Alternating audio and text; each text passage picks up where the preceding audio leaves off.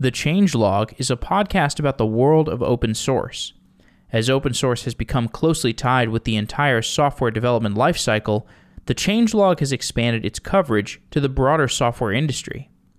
Since starting the podcast 10 years ago, Adam Stacoviak and Jerod Santo have become full-time podcasters, and they've started several other podcasts within the Changelog network, including GoTime, JS Party, and Practical AI. Throughout all of their shows, there's a consistent theme of technical, entertaining conversations about software.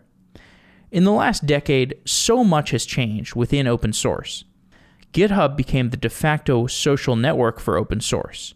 Kubernetes created a widely used platform for distributed systems. React has given front-end developers a component system to consolidate around. Adam and Jerod return to the show to discuss their perspective on the past and future of open source, and their learnings from interviewing influential software professionals for 10 years.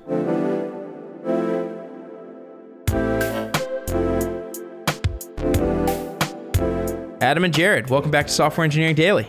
What's up? Thanks for having us. You guys started Changelog 10 years ago, and I figured we could start by just taking a little bit of retrospective.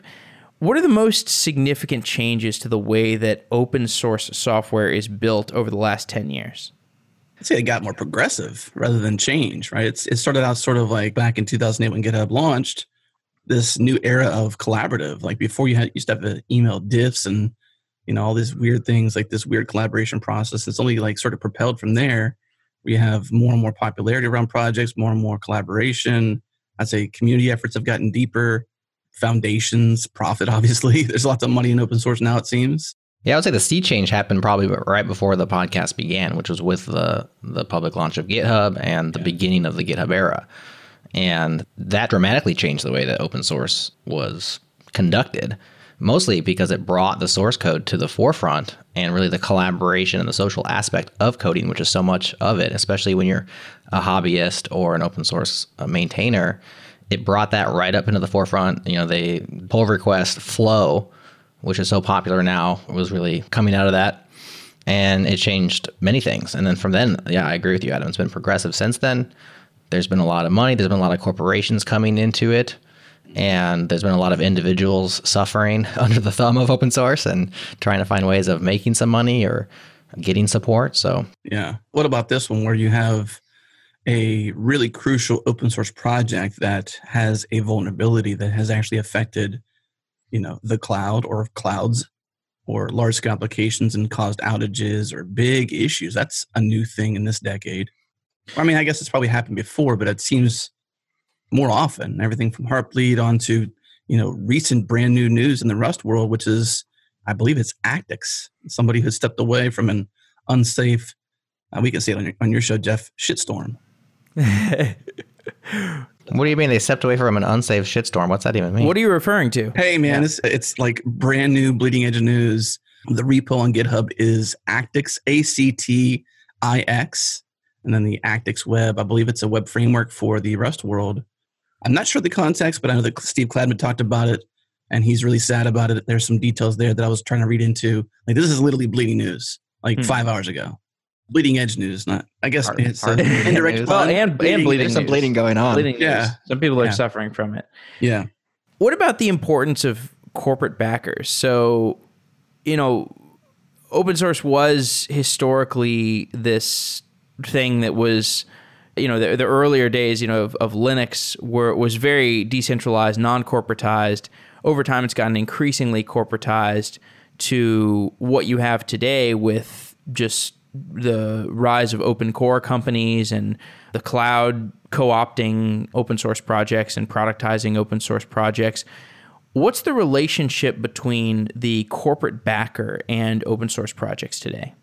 I would say the relationship right now is that the corporations writ large are not really backing them in any sort of financial way. Now, there are exceptions to that, and we see movement in that area. But I think if we're just speaking about corporations and their relationship to open source over the last couple of years, I think they've been kind of on the take, on the receiving end of the goodness, and less on the giving end. And we're starting to see changes there. We're starting to see people who are in the open source maintainer world demand and more support, and we're starting to see value exchange and saying, well, it's difficult to just ask a corporation for donations, but you can provide a value exchange around a project.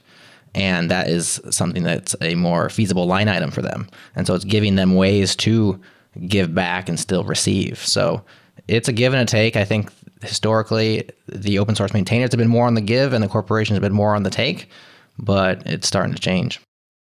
The primary ways they're giving is in which ways, though? Just primarily financial? I think the primary way corporations are giving right now is by allowing their employees to work on open source on business time. That's probably the primary support. I was more curious about the corporate stewards of the open source projects, the companies that are that are funding the open source projects. And I was interested to get into a discussion of if you guys had any perspective on the licensing changes and how these database companies are feeling like they need to insulate themselves from AWS through licensing changes. Okay, so yeah, that's the thing about open source is it's such a big thing that it's hard to drill in without specifics. So I was coming from the maintainer's perspective of like right. OpenSSL, for example, right? Like it's this massively used SSL library that was maintained by a couple of people who were not funded whatsoever, hence Heartbleed back in the day, and really an eye-opening for us as a community. Like, wow, some of our core infrastructure is completely under-maintained. From the perspective of like Facebook, Google, these companies coming out with corporate-backed open source projects such as Kubernetes, such as React, I think there's a lot of strategic reasons why they would do that. And there's a lot of value there for us as individuals, because think about the amount of labor put into React by Facebook, right? The investment there is massive. And in that case, the indie devs, the small businesses, the open source maintainers, we all benefit from that because I could not build a React on my own. And they want to have it focused around, well, specific like Kubernetes. I remember we had the Kubernetes folks on the changelog and we asked them, why open source this? It seems like something you could monetize, right? Like it seems like a secret sauce. Why open source that? And their response in summary was, this was like cloud orchestration was going to be a thing, and it's something that everybody does. And so we wanted it to be a thing that we were drivers of. We wanted to be at the center of that ecosystem. So I think there's lots of reasons why corporations go open source, and that's one of them. Do you guys have a sense for how Kubernetes has affected the competitive dynamics of the cloud providers? Like, pre-Kubernetes, it looked like AWS was just going to run away with the entire cloud business, and Kubernetes has really opened up an opportunity for Google to have an in. I suppose Microsoft had an in even despite Kubernetes, just through their integrations or enterprise sales channels or whatever. But do you have a sense for how Kubernetes has changed the competitive dynamics of the cloud? I'd say it's flattened it, right? If AWS was sort of leading that front in a lot of ways, they had the secret sauce, which was, in a lot of cases, getting your stuff there and managing it, orchestration. And with the open sourcing of Kubernetes and everybody being able to use it, to also add on to that the CNCF and the efforts being done there to sort of bring everyone to the same table, I think it goes back to what Jerod was saying around React, where you have this massive investment from Facebook, and that just can't be quantified. It's very difficult to quantify it. And if you take the same lens and apply it to Kubernetes, where you see all these clouds pouring into the same orchestration infrastructure and community, it levels the playing field, but it also makes the software we use to make that happen so much better. The footprint is, the visibility into what Kubernetes is and where it's going is seen by all, and everyone's welcome to the table proverbially. To some degree, there's an invitation there for everybody. Do you guys have any perspective on whether AWS has taken too much oxygen out of the room? There is, Redis Labs to Elastic to MongoDB. There is this perspective that AWS has taken an unfair amount of value without contributing back to open source repos. And this perspective kind of assumes some norms around open source. The idea that if you get some significant amount of value out of an open source ecosystem by monetizing it, you have some obligation of giving back. is there an undue amount of value being taken by AWS from the open source ecosystem? I don't know who's the arbiter of what is undue value. I think it's a case-by-case basis. I think if you ask the creators of, or the business Redis Labs, I think if you ask Elastic, then the answer from their perspective is yes. I think if you ask Amazon, from their perspective, I think the answer is probably no. As an observer, I land somewhere in the middle. I can kind of see Amazon's perspective. I also see where we had Adam Jacob, a great conversation with Adam Jacob on the show where... I enjoyed that episode a lot, actually. Oh, thank you. Yeah, his perspective is, I think, unique because then Adam had Sentry's David Kramer on and asked him about Adam Jacob's perspective, which I'll share here so we're all in the loop, but he disagreed with it. And so I think there's people on both sides of this. Adam Jacobs' perspective on this particular subject is that what an AWS does when it adopts your open source project that you have a business built around is it validates it in a way. Now, if you have paying customers and stuff, it's probably already validated, but it does do that. It gives Amazon very vested interest in that thing remaining and then being able to provide that service for a long time. And then it also dramatically increases the top of your sales funnel as their platform is so large. It dwarfs their customer base is so large in comparison to most other businesses, especially open source focused businesses, that it opens up a huge sales funnel for those businesses, people that never would have come across their product. And now they get Amazon's default install of Mongo or of Elastic, and then allows you to then compete directly with that default, which they're never going to really have much of a value at. I mean, Amazon, when they add new services, it's basically like the default service with, SLAs and an interface and an API. But his argument is like, that's very easy for a business to compete against because Amazon, their interest is like, how many services can we add versus can we make this like the most awesome featureful version?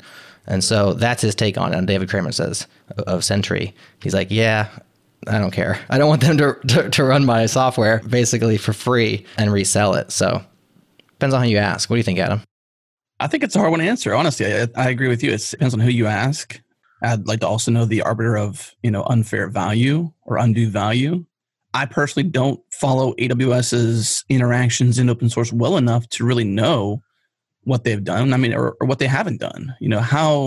Because open source is the way it is, I suppose it's sort of a social contract, not a open source license that requires you to participate, right? You can freely use it and freely do it. And now you have different licensing options like business source licensing or, I think it's called zero license or something like that. There's a couple different options now that sort of enable you to do what Sentry has, which is done eventually open source, which is they put their stuff out there. It is open source, but it has a ticking timer basically till it actually becomes open source. So it will be eventually open source.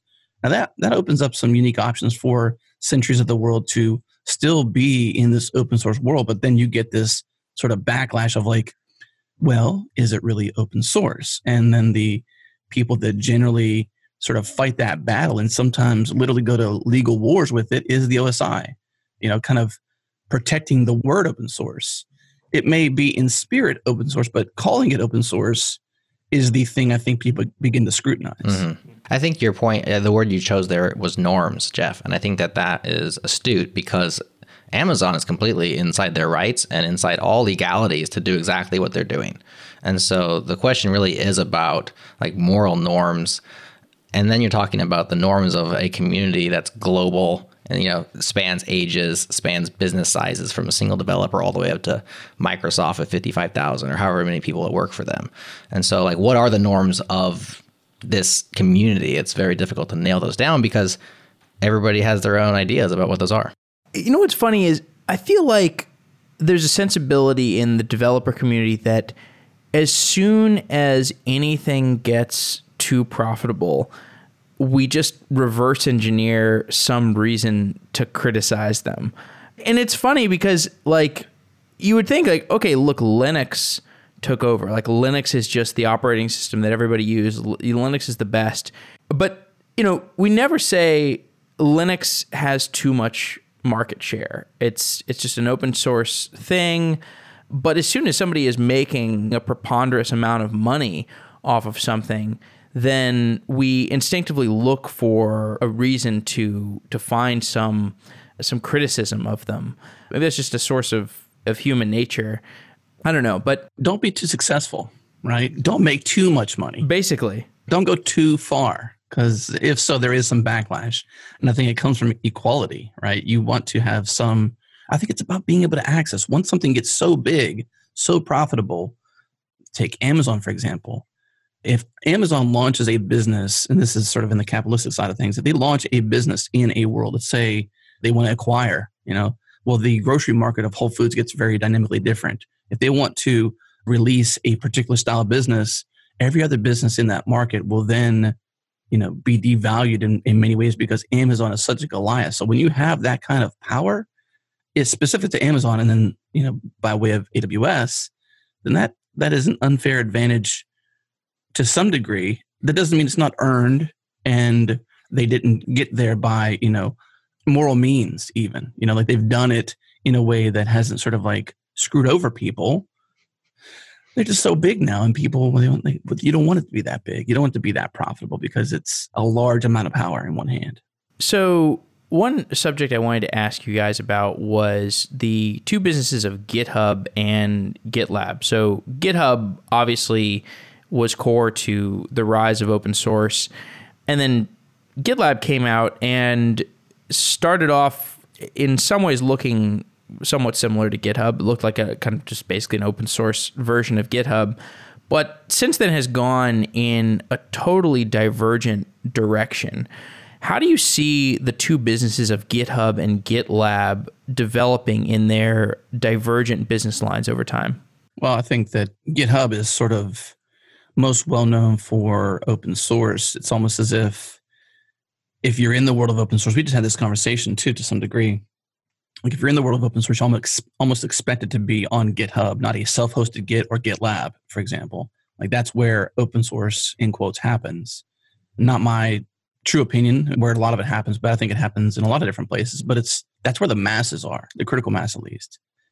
And GitHub has actually done some things in enterprise and done some things in other areas, but I don't know their exact revenue and where their revenue numbers come from in terms of a pie chart, but I would venture to say they have a lot of paying individual customers, a lot of paying corporations using it to host their open source projects. And it's almost as if you want to be there so that you can have open source and closed sourced in the same bucket. Might as well not even, have a GitLab and a GitHub. Why would you host it in two different places? Maybe some people do. I don't know. Whereas GitLab seems to be more focused on the enterprise customer base, and that kind of thing. They've done very well there. So their businesses are a little different in that front. They both do code hosting, but I would even say that GitLab has gone even further to say they want to provide an entire ecosystem for the developer, that they've transcended this code hosting idea, right? They've got CI tools and various tools in their toolbat that make an entire developer workflow from ideation to shipping a thing in a collaborative way. Whereas GitHub has been focused on inching towards that in some ways with issues or different projects and stuff like that. But they've kind of, the cream of the crop has been the fact that they've been the open source way, and they profit off of that and build their business upon that. And architecturally, I think GitLab is also interesting as an open source monolithic system that does a lot of things. So you have GitLab CI and GitLab static analysis, monitoring, all these other things that are bundled with GitLab. And as a open source project, that's a pretty strong divergence from the Unix philosophy, the whole idea of just do one thing. And like a lot of the, I'd say the vast majority of open source projects in the past are something that's narrow, some narrow NPM library or narrow database system, queuing system. But you have this occasional big monolithic open source system, like a Linux, like a GitLab or a WordPress or a dev.to. Is there something we can learn from that? The idea that there is this occasional giant monolith that comes out that is successful. What's the divergent breakdown? What makes a giant monolithic open source system successful? Well, it's integration. So it goes back to classic modular versus integrated products.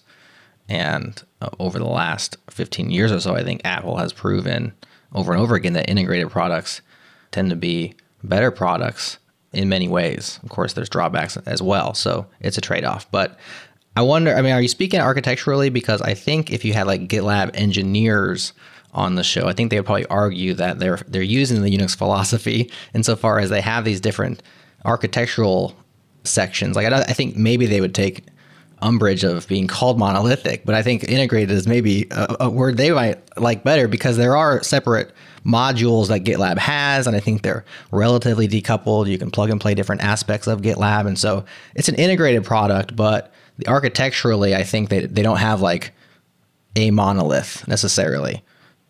That being said, I take your point, and I think that it's nice having everything in one place, you know? It's nice having everything flow in and out of the same system and not having to glue together things ourselves. Now, as developers, we also sometimes like to just, thank you. I'll just glue things together myself, and I'll go from there. And there's customers for that style, but I think GitLab's proving, and I think other companies such as Apple has proved, that integrated solutions are really, really nice, because they are seamless in many places where your modular systems have seams. WordPress, you guys both spent time in the WordPress ecosystem, right? Yeah. So why is WordPress so persistent? Why is that community seemingly indestructible when it comes to CMS? That's a really good question. I wonder that myself sometimes. Like, why is WordPress not just still around, but it's still dominating in the... Nothing's come close, right? There's nothing that has even come close to competing. Apples to apples. And the closest thing might be something like Squarespace, which isn't an apples to apples scenario because it's not open source and it's not self-installable. It's a platform. There's a lot of people who use Squarespace to do that, like a CMS or a website or an easy website, with a theme. One thing I think WordPress did pretty well early on was they moved beyond blogging, and they allowed, just with the pages feature and with the customization features, they moved from something which many people started as like free open source blogging platform. Yeah. And they allowed you to create non-blog websites early on. Now that's commonplace today. That was where a lot of people moved from like, I use this as my blogging system, to like, I need another website for my business. Oh, I'm used to WordPress. I know it. I can set it up with pages. It doesn't have to look like a blog. And by the way, I can have a news feed, which technically is a blog. That's great. And so I think that was one aspect of it, was it was malleable early on and didn't have to be bloggish. It was CMS. It was more of a general purpose CMS, maybe earlier than other platforms. I also think WordPress really developed a rich ecosystem of plugins and a marketplace for those plugins.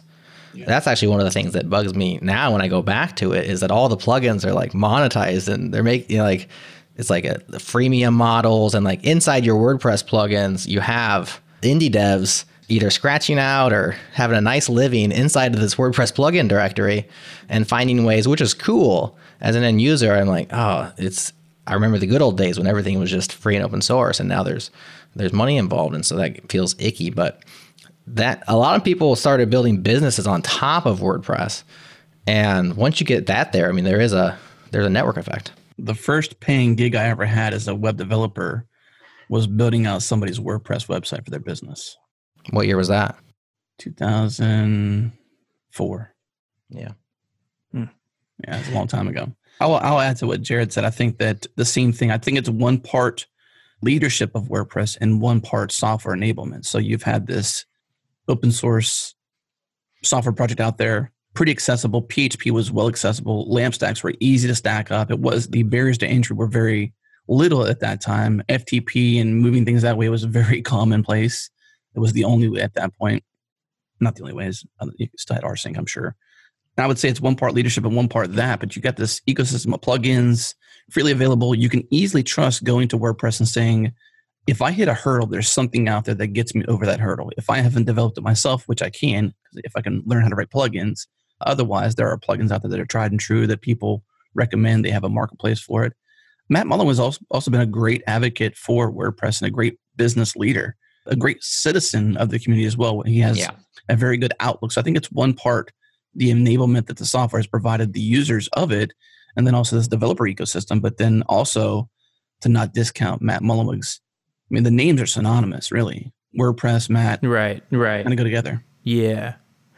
Shifting from open source specifically to a conversation that we touched on a little bit in the last time I was on your show, the idea of how programmers should think about their career, think about their work life.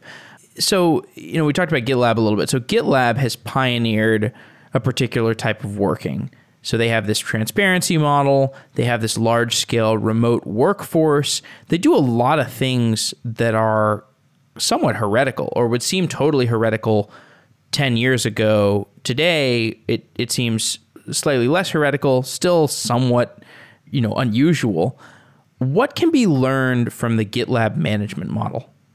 Do you mean about how it's very open? Well, from the transparency to the remote workforce to just, I guess those two main things. I think it's the way. I mean, you're going to see, we already see this. We already see people, I work from home right now. I guess it's a little different. I work for GitLab, but there's a lot of people I know in the software world that work from home or have a varied, they might even live, 30 minutes or a short train ride away from the office, and they still work from home the majority of the time because it's a thing. Now, in terms of the openness, I think that's the way. I think you see more and more businesses having to sort of set an expectation of openness and inclusiveness because that's sort of what our community has demanded.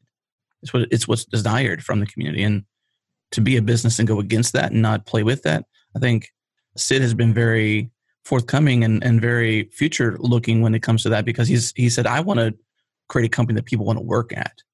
And I think that's how you do it is you attract them through inclusive and diversity and openness. And how transparent should it be? So how far should the transparency go? Should we have all emails be public? Should everyone's compensation be known? How do we answer those questions of transparency? That's slightly above my pay grade. And we don't even know what your pay grade is because your compensation isn't I don't do transparent. that. I don't do that. Well, basic math. You can go to our website and do some basic math and figure out our pay grade. But I don't know, honestly. I think that I haven't studied I would say the data. I haven't looked at the deep data on this subject, but my instinct is when it comes to privacy, you don't know you want to be private until it's time to be private about something. Yeah. You want your privacy when it's okay, now my privacy is invaded. So I think in those regards, it's the same that you don't want inequality in pay, but at the same time, as a business, you don't want to be forced to pay people, I guess, more than their worth or more than the value of their position, because the whole point of a business is to profit and to grow. That's how things work. Now, there's ways to do that are ethical and ways that are to do that are, say, slightly less ethical. But I don't think publishing everybody's paychecks or salaries is wise either, because there's, aside from coworkers looking at it, you also have creditors and other people who get that same information or could get that same information. Now, if it's just internally, I don't know. I just don't know. It's difficult. That's a difficult one to answer. And I'm so glad I'm not in that position. I think what companies like GitLab have proven is that other models can work and that we don't have to do business the same way we've been doing business for the last N years. Yeah. And we don't really know what's better. Experimentation is good. A completely open, everything's published company needs to exist before we can know whether or not that's a good idea or a bad idea. Let history decide, right? Let the market decide if a company wants to come out and set a policy of, publishing all employee salaries. Does GitLab do that? I don't know exactly how open they are. I don't think so. Okay, so say a company... Buffer did that. Buffer did that. So radical transparency, I think people have called Buffer style.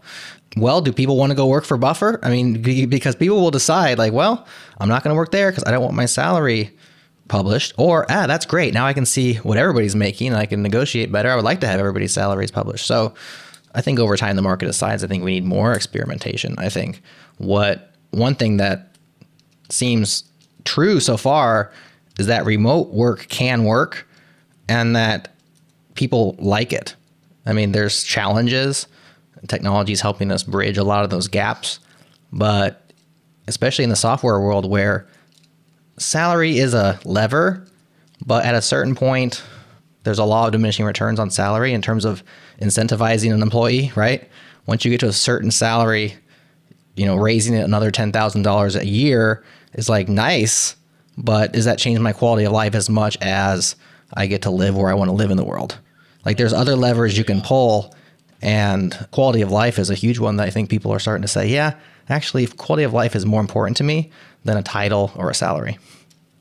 Okay, and thinking further about radical models of knowledge work. So this is why I kind of like this conversation, is because software development and knowledge work are in their infancy. Relative to a blacksmith or assembly line worker, I mean, there was a time when assembly line work was totally new. It was totally novel. Now we think about an assembly line, it's just a way of doing work. Like it wasn't that long ago either. Wasn't that long ago. So you have this brand new, in the scheme of things, thing called knowledge work, and this even brander new way of doing knowledge work where you're working from home. Other radical models that should be explored more. So like there was one topic we did a show on called programmer anarchy, which is the perspective that you can just hire a bunch of software engineers, you put some OKRs and some KPIs in place, and basically the developers figure out everything. So the developers do marketing and design and sales and everything else. And maybe you attach bounties to things. So like, if you do a good enough job, then, maybe you get rewarded with a bounty or something like that. You could gamify it. What are the extreme models that we need to try more of within the software ecosystem? He stumped me. I'm stuck on this programmers do everything model. Well, so you guys derive satisfaction from doing a little bit of everything, right? You're entrepreneurs. Yes. I've met many people who feel the same way. And it seems like once people go in the direction of becoming an entrepreneur, it's rare that they revert. Well, why would you? People enjoy the cross-training. They like a little bit of everything. I would suppose, too, if you had success, if you dabbled in entrepreneurship and failed and you're not resilient to failure, you may not see that as feedback as how to iterate towards a future entrepreneurship opportunity. That may deter you and you might retract. You might regress back into a non-entrepreneurial mindset. But I think once you've sort of hit a little bit of success and you have some resiliency, then you're going to be the kind of person that can push forward and try these more experimental ways. And like the way we've designed our business is lifestyle, right? I just had a kid in December. Jerod's carried a ton of the weight in December. He hasn't complained once. Thank God, right? But the point is we run not to me. But the point is that is that we, and the same thing when Jerod had his recent daughter. What was that, about a year ago, Jerod? Just a little past a year ago, around the same time frame, right? It was a January, February. No, it was December 7th. Yours was December 10th. 3 days, a year and 3 days. Okay, wow. So very close together, same time frames. Same. I carried the weight, and I wasn't angry with Jerod in any regards because we run a family-oriented business. We've designed the outlook of our business and even the choices we make around our business. Like, how does this not only impact our paychecks and profitability and revenue stream, but more importantly, how does it change our family lifestyle? How does it impact our families? And I would say not just his and mine, but collectively even. We have some particular direction we want to go, and that extends also to everyone that works with us, that we act a lot like a family. We treat people well. We take care of things for them. We don't expect them to deliver more value to us than we give back to them. And we want to reciprocate when they're in hard times or they're in a burnout stage or they're any time when they need to take some time away. We're not like, well, you've committed to this. You got to come to the show and do these different things. We say, okay, no problem. Do what you got to do. How can we help? How can we be there for you to support you? What can we do to help you through this time? And rather than say, get back into a position to produce a show or ship a thing or write some software or deliver a new interface. It's very flexible. That's the kind of business I want to run and work for. I feel roughly the same way. I mean, at least in terms of the freedom that you have. I mean, if you're working for yourself, working from home, lifestyle, business kind of thing, you have freedom. You can do with that freedom what you want. If you want to amp up your family life or focus on family life, you can do that. If you want to amp up your business or you want to, go into some hobby, you want to travel, you can do all those different things. What's funny is in our particular seats, most, or at least many of the people that we interview are in a totally different situation. They are working for these companies, or working for a big company, a small company, and there's a particular kind of satisfaction that you get from working on those big teams, from shipping these hugely influential products that you basically can't ship without being on these closely integrated teams. I wonder if we're missing something. Do we, what are we missing? Maybe there's some kind of validation you get from working on these big software teams, shipping these huge products that we don't get a taste of anymore, or never did. I've definitely thought about that.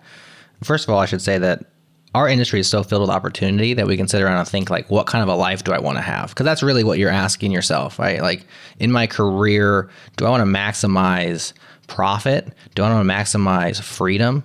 Do I want to maximize impact, or some sort of balance of those three? Or maybe there's other attributes of my life that I am going to design. So we should, it's amazing, the opportunity in our industry where we can have these kind of conversations, because business is really hard and staying in business is really hard.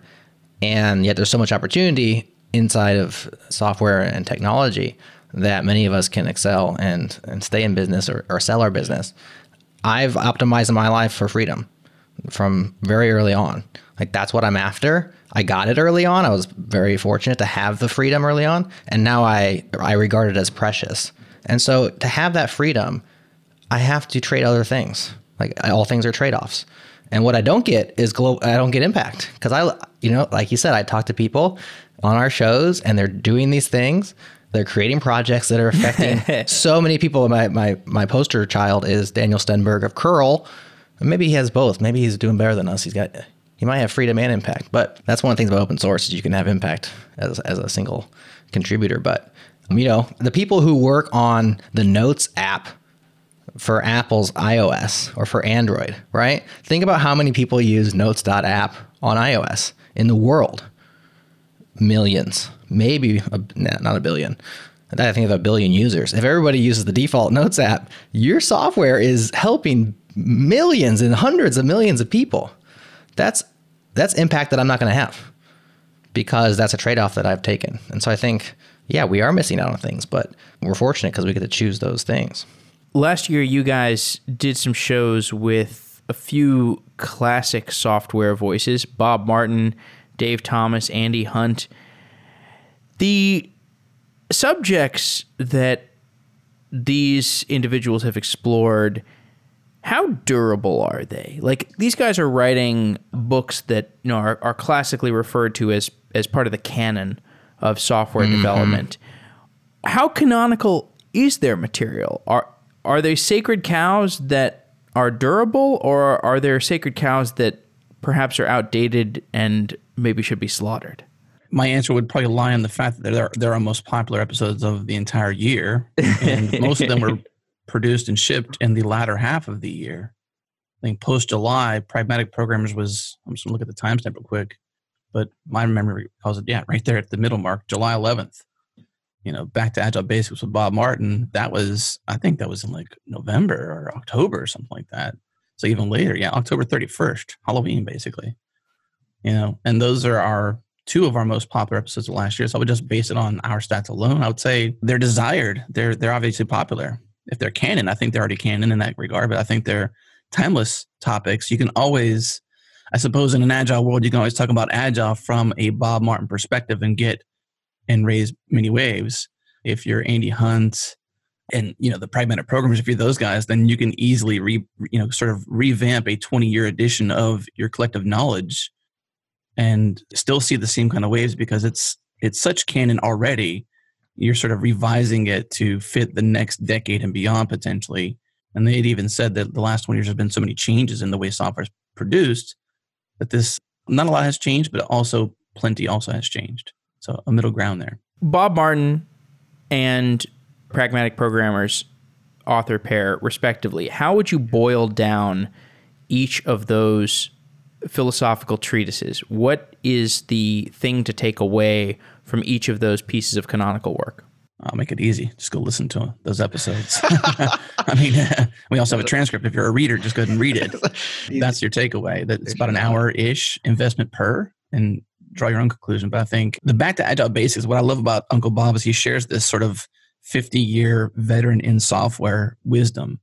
And one thing that occurred to me during that show is how often do you get a chance to sit down with somebody in our industry and have a 50-year-old experience-based conversation of wisdom? It's not often. As he even said, with the doubling and the effects of the community growth, the software developer community growth, people that had been in software at his age bracket, I think he said it was 67, if I recall correctly, Jerod. There's not a lot of 67-year-olds out there that started their career in software. So there's a very small pool of Uncle Bobs out there. My tried and true opinion has been to listen to people who've been there, done that for many, many years. I think when you hear him speak about the way software is done, and maybe in some cases he's wrong, but in a lot of cases he's right.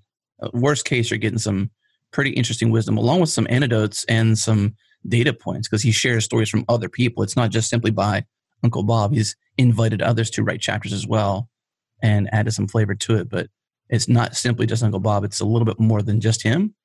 And you have that wisdom that I think is not found often in our industry. That by wisdom, I mean not that kind of smart, but that kind of depth, that level of 50-year plus experience. Over the next 10 years, are we going to see software become a trendy art form? Is it going to become like music or video, where it is as trendy as pop music? Isn't it already? Look at Glitch. No, it's not. Look at TikTok versus Glitch. I mean, massive size differential there. I mean, music is global, not global impact in terms of accessibility, but in terms of people who are involved in it. Like billions of people involved in it versus millions. Yes. Yeah, and I don't know, perhaps the glamorization or the intersection with pop culture and, influential people and the aspirational side of it. I hope so. I think that over time, these worlds blend. We already see the blend of software and music. Jeff, you know that very well as a musician and somebody who's into software. There's a lot of overlap in video games. There's a lot of overlap in lots of these different pop cultural areas, movies, criticism, video, etc.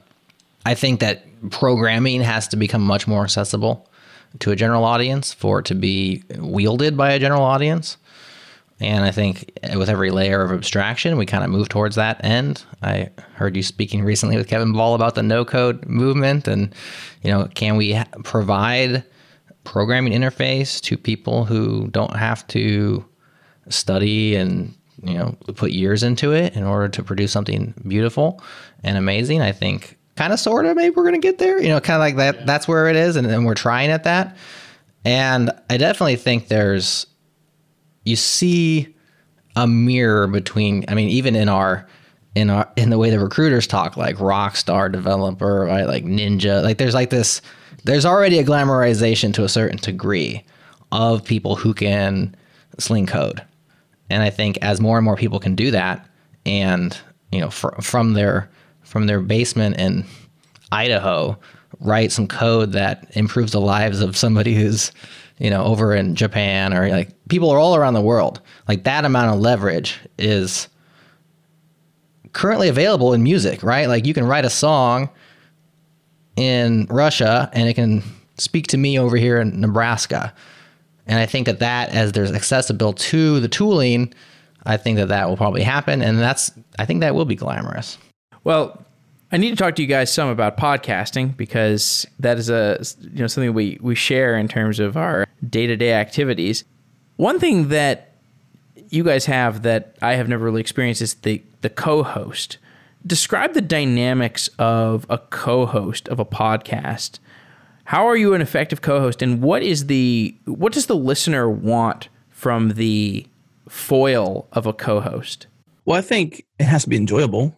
So I think in a lot of ways, it's a partnership at a very basic level. It may not be a business partnership at first, but it would definitely be a partnership, and it has to be reciprocal, meaning that person has to care about me and I have to care about them at some point and to some degree. And maybe that's not always the case, because there may be like complete opposites, and that's what makes the art form, the delivery of whatever you're doing podcasting on, could be entertainment-wise. I think there should be some sort of chemistry, whether it's, anti-chemistry or chemistry, meaning that, getting along or not getting along, if it's the entertainment value of the podcast, if it's what it's trying to deliver, then the co-host needs to sort of match that. I think it's also important to have a couple sides to a coin. What coin do you find that doesn't have two sides? I think it's interesting as well, like where Jerod may, represent a different side of, in particular, the changelog. I represent another side, and we complement each other in that regard. But I think respect, I think listeners want to have that engagement between one another too. I think it's important. Yeah, I think in terms of what it provides is it provides perspectives. And so two differing perspectives can come up with, I think, ultimately more fascinating conversations with a guest than if I was just by myself, my own perspective, because Adam will ask things that I never would have thought of because I'm just not even bringing that perspective whatsoever. And sometimes that will change the course of an interview or a conversation that we hadn't planned, but now went in this whole new direction, and this direction is actually kind of fascinating and amazing. And sometimes I'll do that as well. And so I think that's what it gives as perspective. It's also nice to feel conversational with like more than just a back and forth. But what it requires is trust and respect. I mean, and a certain amount of humility to not be like, this is my interview, like I'll ask the questions around here. Like we have to think about each other constantly. Sometimes I'll be like, dang, I'm talking too much. I need to ask Adam if he has anything he would like to get, if I'm just filling the void, I have to back channel, like, Adam, hop in here, because I care about his voice being heard and his perspective being shown. I don't want to hog the ball. So it requires trust and respect, and it provides multiple perspectives that you may miss. I think a lot of what happens between Jerod and I too is very automated these days. Like it's just second nature for us. And even having to like retrospective and think about those things in particular is hard because we've sort of automated a lot of what we do already. You could probably even see where there's, after you ask a question, Jeff, there's a slight pause between, and it may get edited out in your version of it. Who knows? But there's some level of a pause, or in this case, now we have the video aspect where we're using Zoom. So it's a lot easier to have an empathy position because I can see Jerod's face or his demeanor. I may even see him puzzling over something, and I can see visually the pause along with the audible pause. A lot of that, I think, between Jerod and I, specifically on the changelog, is just automated these days because we've just worked together for so long. We almost know. Jerod will know when somebody's talking about something with space, physics, or, granularity of icebergs that I might go into, the very, very small or the very, very large, because I think about physics a lot. That's just an interesting thing to me. So I find some interest in that. So he knows that I'm probably going to jump in there. And that's just the relationship. I say chemistry because that's a natural thing you have in a relationship, is this idea of chemistry, this commingling. And that's interesting, I think. The humility, Jerod, I think is an important aspect to consider too, because it does take humility to not make it about you. You definitely have to put your ego aside when it's a co-host position and not feel like you're hogging or not offering. Have you ever considered a co-host, Jeff? Well, this gets into a discussion of like, I know you're a huge fan of the one-on-ones. I do like the one-on-ones, but this gets into a discussion of like, how do you scale a media business? How do you scale a podcast business particularly? I mean, and, it comes down to a decision of like, what do you want to do with that scale? I mean, do you want to like just sort of grow your business in terms of like doing the same thing, but hopefully getting better at it and maybe charging higher ad rates, maybe improving the audio quality? Or like what you guys have done, do you want to grow horizontally? Do you want to have additional shows? Do you want to have cross-promotion between those shows, economies of scale between those different shows? Do you want to go to video? Do you want a broad media organization like NPR? Like where do you want to scale? What do you want to scale? Do you want to go to video? Do you want to go to conferences? And, I think if you bring on a co-host, you're making a certain declaration about what you want to change about your show and how you want to scale it. So like the current format works. It works for me. It's something I like to do. If I were to bring on a co-host, it would be to a point of changing the dynamics of the show. It would be, and I think, frankly speaking, part of it would be because I have such kind of a high demands for what I would want out of a co-host, I would need to compensate them. I would have the expectation that like you're going to bring to the table the same level of discipline that I am. And so, it's a high bar. Jeff, I think that answer to that idea is it's changed over the years. If you'd asked me let's say in 2016, 2015, my answer would be different than it would have been in 2017, 2018. I think we've just kind of iterated and layered on, and we've tried things. We thought that one show would be great and that'd be fine. Then we realized we wanted to kind of go out and have more voices. We always look to you as well as a consistent 5 shows a week, one a day platform, and have always been like, wow, that's really hard. And we've kind of gone there by diversifying our shows versus adding more episodes to one podcast. So I'd say my answer's changed over the years. Now it's a little different. What about YouTube? I mean, you guys could have gone to video. We've talked a little bit about conferences. Both of our businesses have focused pretty particularly on podcasting, going deep rather than broad. But why not do these other things? Or is there an intention to eventually do the other things? Something I don't know if it's a thing, if it's a written thing, maybe I should write about it if it's not, but I've had this kind of idea of profit to effort ratio. We've tried other things like video and have done video things, but the effort was very large and the profit was mediocre or not as big. And so as any business might want to begin and to get some foundation beneath it, which is revenue, and I would even say reliable revenue, we've decided to focus what I think on is the profit to effort ratio. We focus on things that are higher profit that require less effort. Because we have limited bandwidth, we're just 2 people. I just mentioned earlier too about being very family focused, and that's a very important aspect of our business. So Jerod and I working, I don't know how many hours a week Jerod even works. If it's 50 or 60, I don't think it is. He probably works just 40, but I don't want to work 50, 60 hours a week. There's some weeks I might because there's some ebb and flow in our business, but generally we're trying to just be, 9 to 5, 8 to 6, whatever the number is. My North Star in my life and as well in business is work 8, play 8, sleep 8. And if you do that, quality of life will prosper. You'll enjoy your family. You'll enjoy the work you have. You'll enjoy the playtime you get to have. And all work and no play makes Jack a dull boy. Wisdom from Kubrick. So I can't find the quote. I've been Googling frantically over here, but there's a sentiment, which I think I may have shared with you at Open Core Summit, Jeff, that somebody said somewhere, and I've been parroting, which is that I think it was in 2019 it was said, but now in 2020, that the ideal size of a media organization limits to 1. Like it actually reduces down to a single voice or a single face or a single person versus the old style, which was like, how big can it get? And I think those companies are struggling, right? Except not the New York Times, not Washington Post. Right, but there's only one New York Times. There's hundreds, if not thousands, of other media companies that are either downsizing or failing or being merged, et cetera. Whereas today, with the leverage of the internet and the easyability of production and really the platforms that we have, your Marquez Brownlees on YouTube or your Joe Rogans, like that model is great in terms of scale. Like you can scale your business without really scaling your business in terms of employee count or payroll, right? So we've thought about, like hiring, like expanding, like what do we want to be? Who do you want to be when you grow up?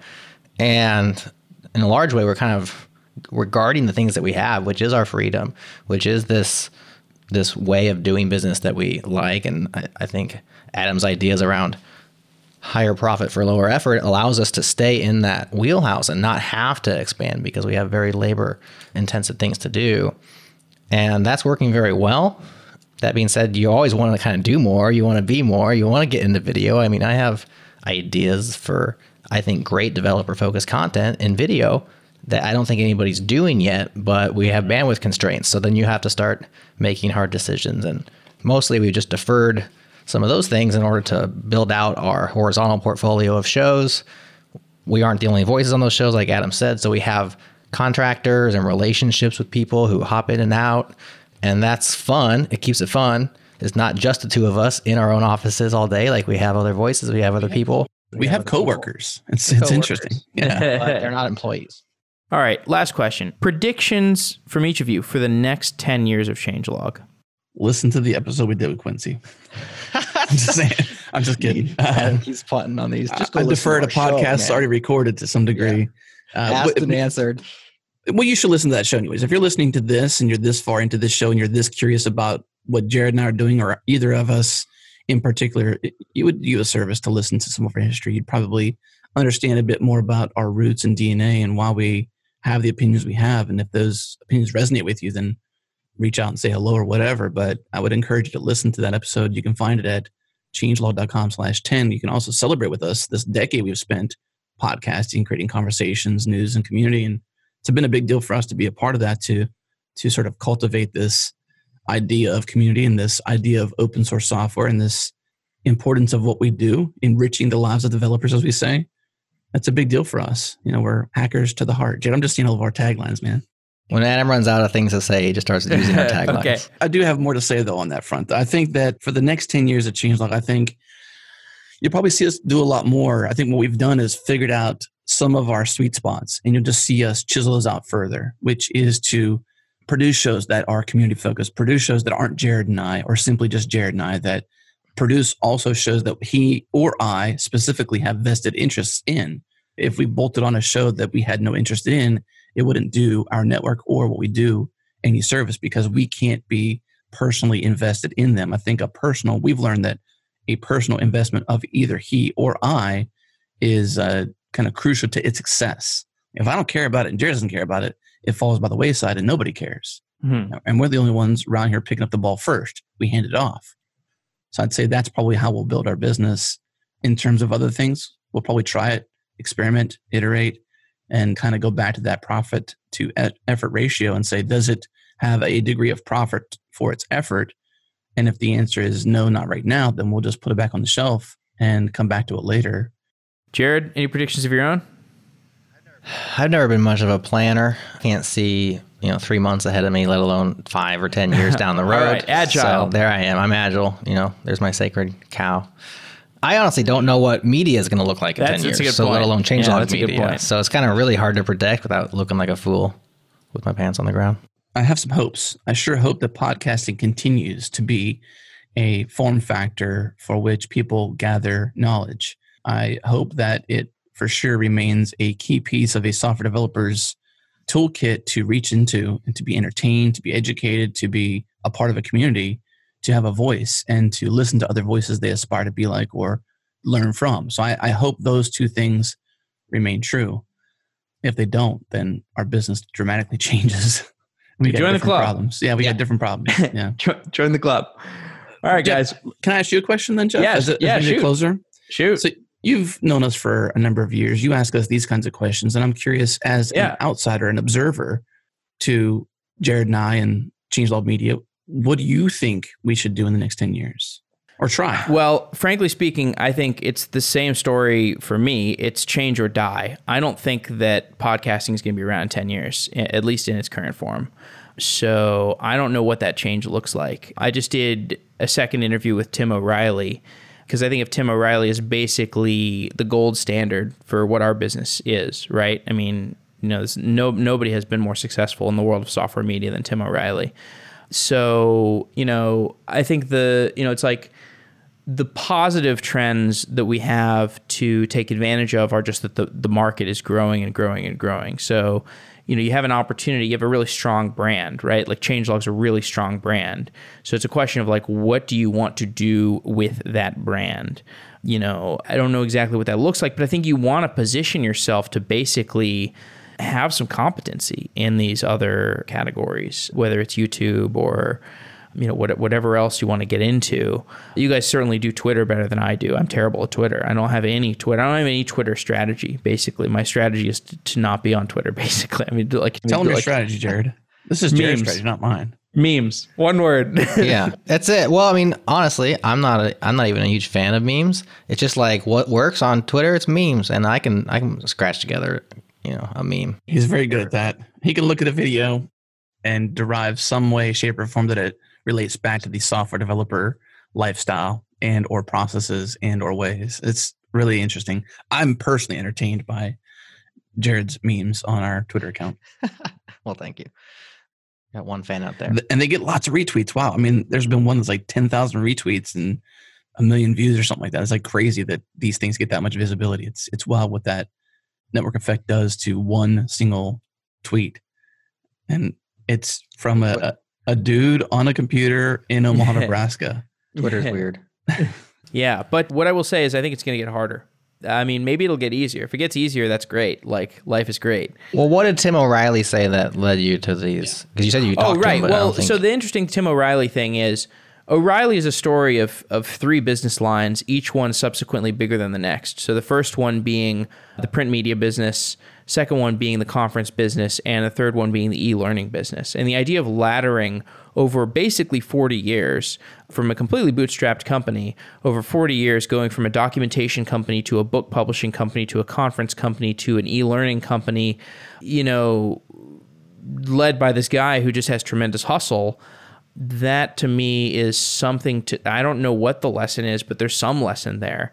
I see other players. It's amazing how differentiated O'Reilly is from the other people who are in this space. And maybe it's because he started earlier. Maybe it's because I don't know. I don't have the exact understanding of it. I wish there was a book I could read on the history of O'Reilly.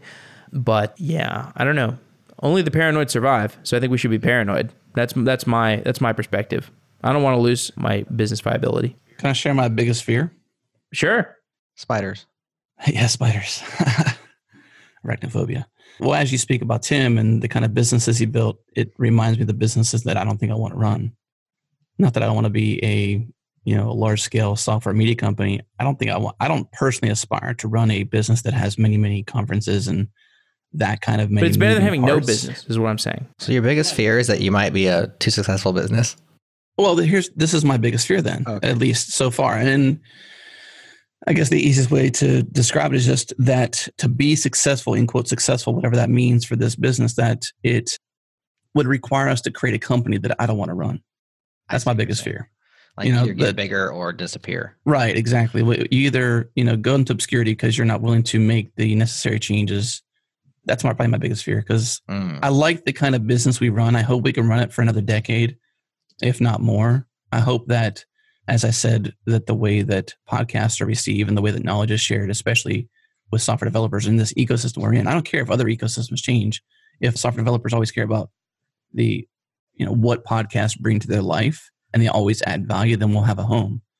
But if the way things change media-wise force us to create a business to be, in quote, successful, is a business I don't want to run, then it would be unfortunate. I'm with you.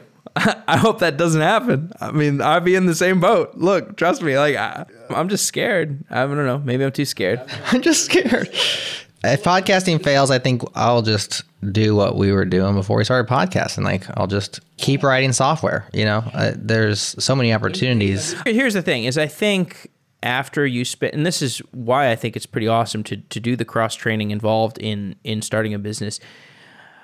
Consulting, like leadership training, software management training, there's something there. There's some kind of business there. There's something to fall back on. There's something to pivot to, especially if you were under the gun.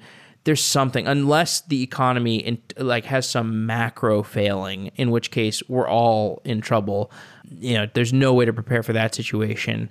I feel like there's some fallback, just the breadth of knowledge and the differentiated position that you get to by virtue of interviewing people for a weird podcast, a very niche podcast for 10 years. Like, you're differentiated in a way that people are going to pay you money for a very, very long time, is my perspective. So, but I'm just paranoid.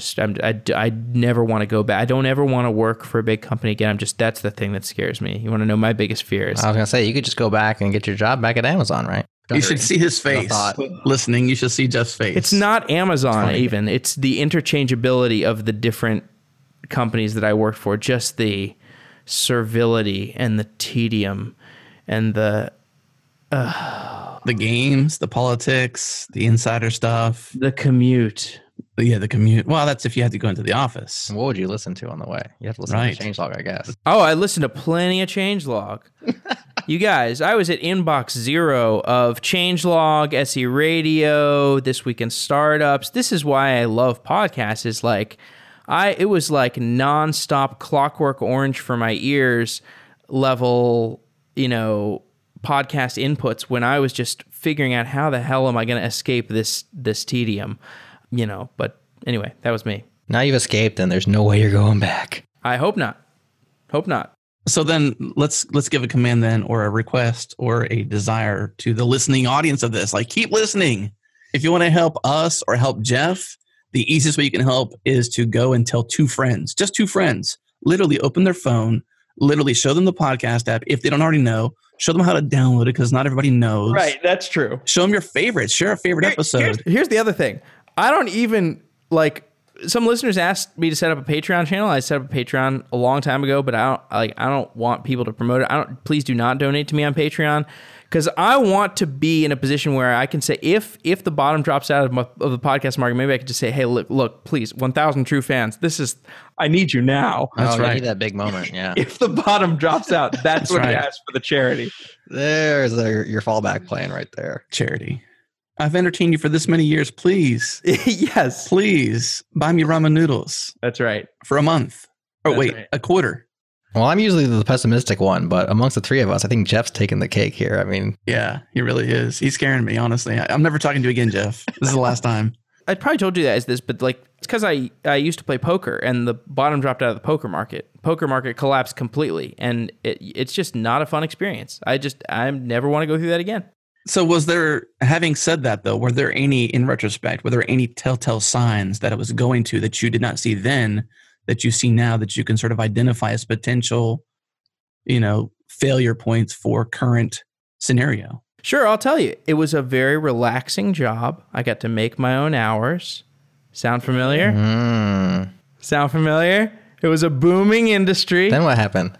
Felt like it was getting more and more popular. The World Series of Poker. World Series of Poker. Yeah.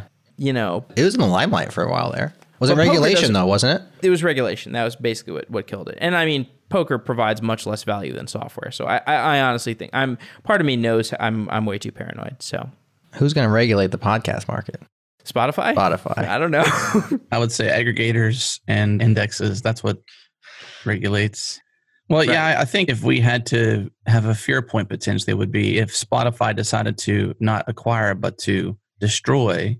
So if part of their growth strategy is to, bolster up podcasts and then chisel into each different genre, which basically gets easy because you just go to the topics, that are within iTunes and how that works, the way that the podcasts are categorized. Categories. Yeah, I mean, it's pretty easy to start to say, okay, once I've conquered one level of the category, go to the next and to the next.